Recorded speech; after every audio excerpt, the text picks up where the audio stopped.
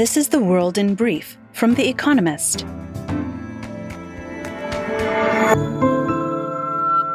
Our top stories. Ukraine's Zaporizhia power plant was hit by shelling on Saturday and Sunday, according to the International Atomic Energy Agency, which warned that such attacks risked causing a nuclear disaster. Russia and Ukraine blamed each other for the attack on the facility, which is in Russian-controlled territory. Rafael Grossi, the head of the IAEA, warned, quote, "Whoever is behind this, that, quote, you're playing with fire." China's defense ministry said it was willing to meet with America at a regional security summit in Cambodia this week. Talks between Austin Lloyd, America's defense secretary, and Wei Fenghe, his Chinese counterpoint, would be the first military ones at a high level since China halted such communications after the visit of Nancy Pelosi, America's House Speaker, to Taiwan in August. COP27 in Egypt finally concluded on Sunday morning, 36 hours late, with delegates agreeing to establish a loss and damage fund to help those most affected by rising temperatures, something many thought impossible 2 weeks ago. That seemed to be broadly welcomed by environmental groups. They were less enthused by timid measures to curb the use of fossil fuels. John Ray, the new CEO of FTX, until recently one of the world's biggest crypto exchanges, said that he is looking to sell or restructure its businesses. The company owes its 50 biggest creditors nearly $3.1 billion and has left behind 1 million creditors overall. A timeline for Mr. Ray's possible completion is not clear. Beijing told the 3.5 million residents of its most populous district to stay home from Monday in a bid to contain rising COVID-19 infections. China's capital reported 516 new infections as of 3 p.m. on Sunday, as well as the death of an 87-year-old man, China's first known COVID fatality since May 26th. The government recently announced a slight easing of its most draconian COVID control policies. Elon Musk, Twitter's new boss, said that Donald Trump's account will be reinstated. Mr. Musk had launched a poll on the social media platform asking users whether to allow the former president back onto the site. They narrowly voted yes. Mr. Trump was banned from Twitter for life in the wake of the Capitol riot in 2021. Turkey launched air raids against Kurdish targets in Iraq and Syria. A week after a tourist attack in Istanbul, Turkey's commercial capital, killed 6 people. Turkey blames Kurdish militants for the bombing. The PKK, a Kurdish group that is banned in Turkey, denies being responsible for the attack. Turkey's army has launched 3 incursions against Kurdish rebels across the Syrian border since 2016. And fact of the day, 90%. The percentage of its revenue that FIFA makes from the World Cup. And now, here's a deeper look at the day ahead. The long road ahead for Evergrande. On Monday, a plot of land in Shenzhen, a city in South China, will go up for auction. It was supposed to be the new headquarters for Evergrande, but thoughts of a shiny new office are far off for the struggling Chinese property developer. The company is months behind schedule for releasing a plan on restructuring its massive debts. The group, which has some $300 billion in liabilities, has been the bellwether for China's embattled property industry. It defaulted in December, promising to produce a restructuring plan within 6 months, but investors remain in the dark. The Chinese government recently announced measures that will help distressed property firms. Bank loans for some companies that were due in the next 6 months can now be extended. But it is unclear how much this will help Evergrande, which is still being forced to hawk assets, such as the land in Shenzhen, to avoid collapse. After COP27, hopes for climate mitigation look to Dubai. After the torturous brokering of COP27 finally ended, Frans Timmermans, the EU's lead negotiator, took the floor. Tomorrow, he told delegates, we start preparing for COP28. Like many, Mr. Timmermans was disappointed that the summit in Egypt did not go further to reduce greenhouse gas emissions.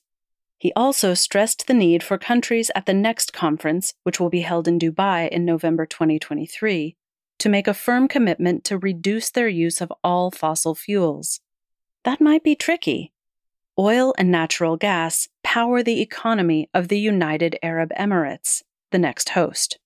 Alongside other petrostates, it fought to stop fossil fuels from being discussed more highly in Sharm el-Sheikh.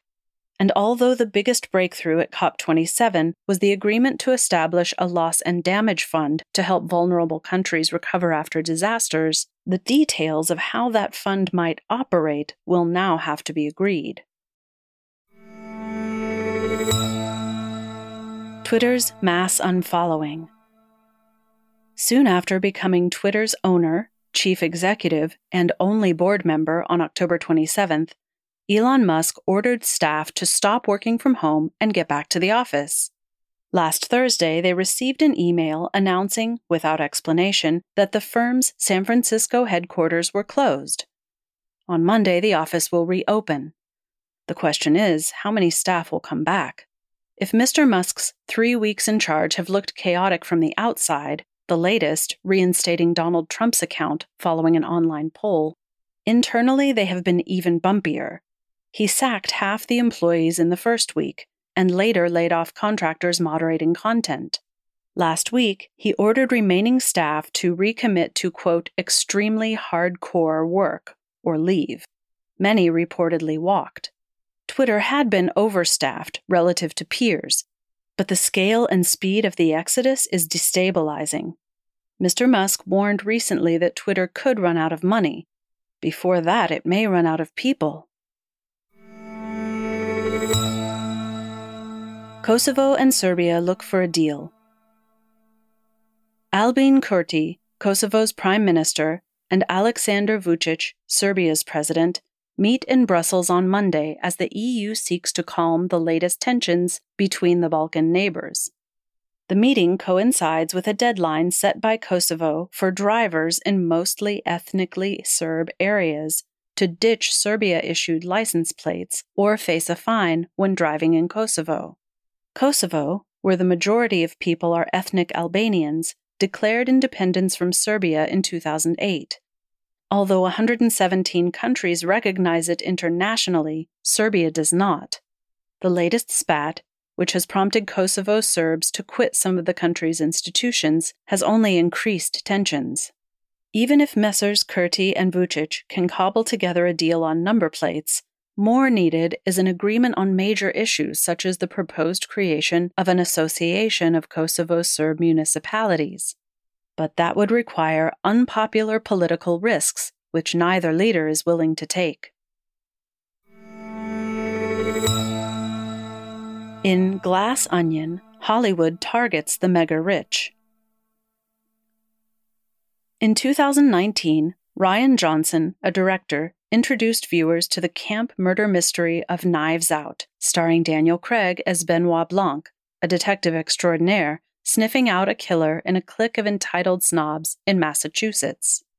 Now Mr. Johnson is back with Glass Onion, a Knives Out mystery, another mind-bendingly intricate whodunit starring Mr. Craig, this time set on a private Greek island. Mr. Johnson's delightfully colorful and clever comedy, which is released in America and Britain on November 23rd, is part of an intriguing trend. 2 other recent releases have crass multimillionaires getting their bloody comeuppance on small islands.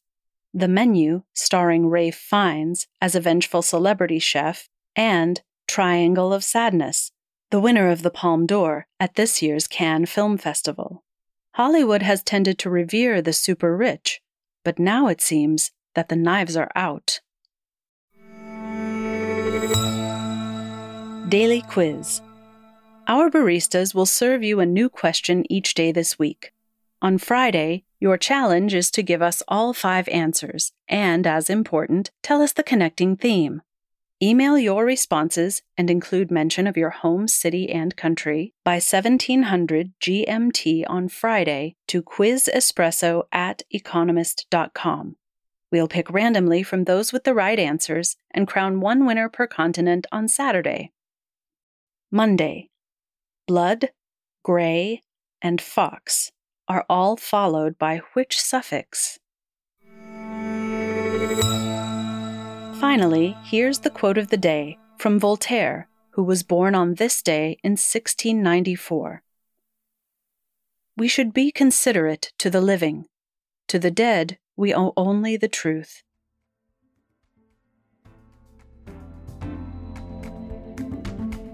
That's The World in Brief from The Economist, available 3 times every day of the week. You can also hear interviews and analysis from our journalists, including our current affairs podcast, The Intelligence, on your podcast app. And subscribers to The Economist have access to each week's full edition in audio. Just download the Economist app to start listening.